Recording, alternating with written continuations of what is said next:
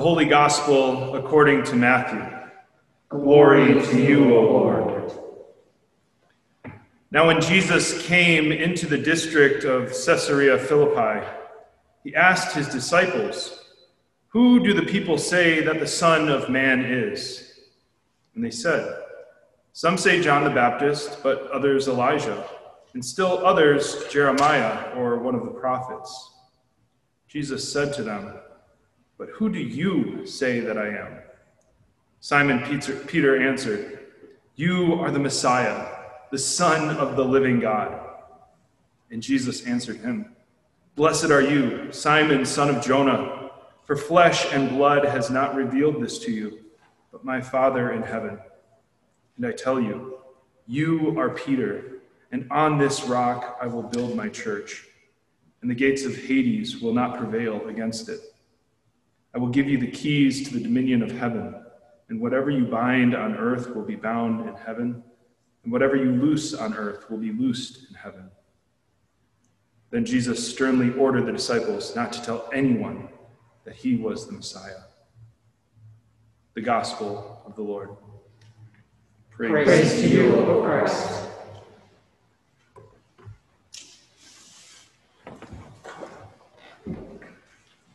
Today we heard the remarkable beginnings of the Exodus story, and what a beautiful story of resistant women, Shiphrah and Puah, who kick it all off. You know, as I read our text early this week, I mused, if only the women of this story could tell it for themselves. Now that would be a good story. So then I thought, well, you could rewrite this text from their perspective. But then I checked myself, because it would kind of defeat the purpose for me, a man, to rewrite these women's story for them. So luckily, at my Bible study on Wednesday morning, my fabulous colleague, Reverend Stacy Allen from Brent House Episcopal Campus Ministry at the University of Chicago, she said to me, "You know, I think I had preached a sermon some time ago where I used the perspective of Puah. Let me see if I can dig that up for you." And surely she had. Back in 2014, she had rewrote this story from the perspective of Puah. And with Stacy's permission, I share her story with you today. There were always rumors coming from Pharaoh's palace, rumors of a Hebrew among his grandchildren, which proves the point that I've always made. People have always said they can tell the difference between a true Egyptian and one of the Hebrews. Something in the texture of the hair, or the way they walk, or a certain tone in their speech. Something that proved that they were untrustworthy, dangerous, not one of us. When I was attending their women in labor, however, there was no difference. The moans were just as guttural. Their legs trembled in the same way as they began to push. The heads of their babies were just as damp and misshapen as any of my own people. So it didn't surprise me in the least that one of their children could pass undetected in the Pharaoh's palace. They did have a slight strangeness about them, though, those Hebrews, just not in their appearance, nor in their language. They had odd stories, tales of the time before they had come to live here. They told stories of a solitary God, one who had no consort, one who appeared to their patriarchs and made outlandish promises about a land far away and descendants as numerous as the stars. I can't remember a time when the Hebrews weren't our builders, our maids, our field hands.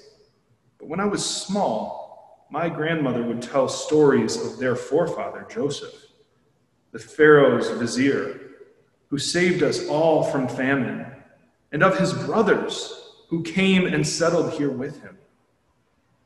But that was a long time ago, and the Hebrews made themselves at home.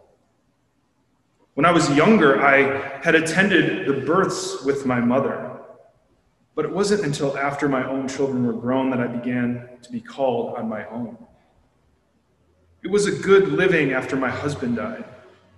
Shiphrah and I both lived right on the border between our people and the areas where the Hebrews lived. So between us, we attended nearly all of the Hebrew births. We had seen our share of blood, both the kind that accompanies new life and the kind that overflows to death. And we had climbed down from the roof or come in from the garden birthing tent with bad news to more than one father and husband sitting, somehow both tense and limp, in his house. As busy as we were, it was hard to ignore the growing differences between the Hebrews and our own people. Even our poor managed to have a room for each family in their house and food to offer the laboring mother. But among the Hebrews, the lines of fatigue deepened around their eyes, and the quarters were more and more cramped in as they tried to find room for one or more family in a tiny dwelling. And they often had not much more than barley water to offer the exhausted mother. And more my neighbors would look at me suspiciously as I returned at dawn from a birth in the Hebrew quarter. More and more I would hear about those people. Fear was growing, and the old stories of Joseph evoked the specter of famine. But those stories reminded us that it was Joseph who imposed the 1/5 tax on all we produce. And in an odd human way, the story of his people turned from thankfulness to distrust and suspicion.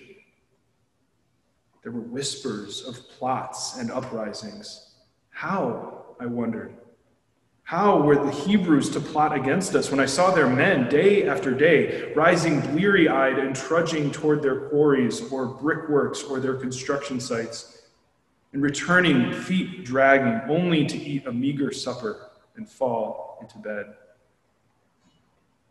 I was just returning from the birth of my cousin's granddaughter, the midday sun blazing, to find Shifra waiting at my door. A messenger said she has come to her house, telling her that she and I had been summoned to the court. I was dubious. No one from the courts has ever walked down our street, much less spoken to any of us. Unless some plague killed more than the normal number of babies, no one paid much attention to Shifra and me. What we didn't even have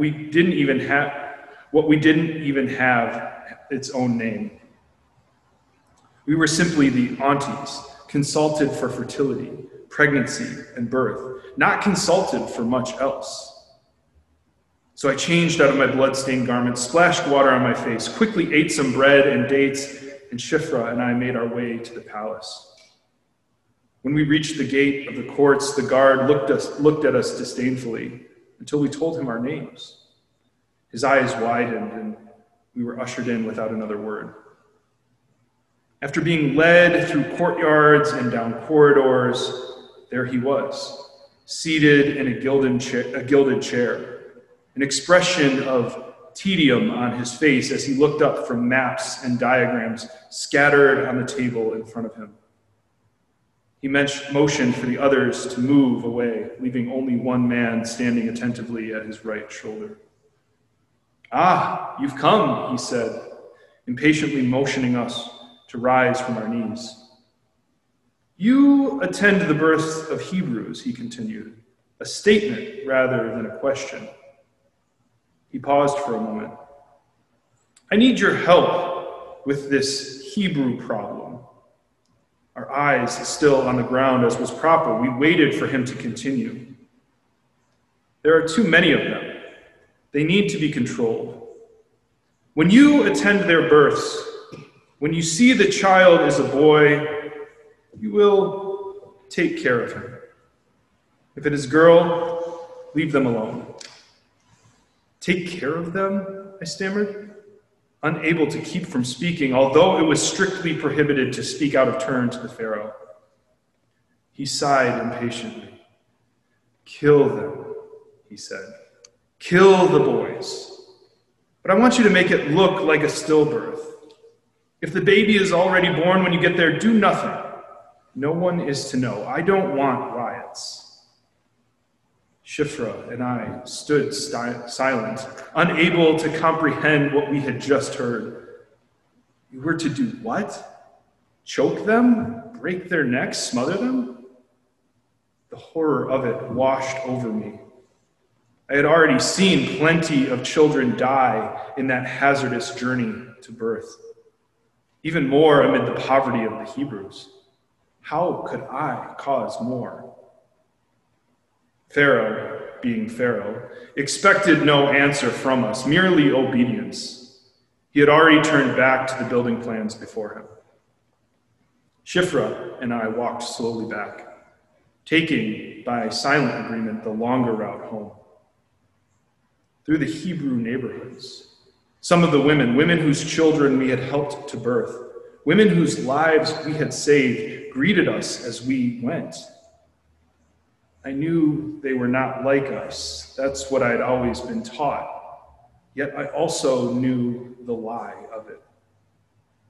These women were strong and tenacious, wanting what any mother wants for her children: a safe entry into the world, food, shelter, good work, and a chance to bear children of their own. Suddenly, I laughed. I turned to Shifra and said, if Pharaoh thinks that the problem of too many Hebrews is because of the men, he doesn't know women very well, does he? Shifra stared at me, confused, for a moment. And then she, too, laughed. Here ends today's story, but alas, it is only the beginning. Through these subversive, joyous, rebellious Shifra and Pua, this is who God begins to make a way out of no way with. And as we will continue to see in the coming weeks, it was these courageous women of resistance that set in motion the Exodus. Amen. Thanks be to God.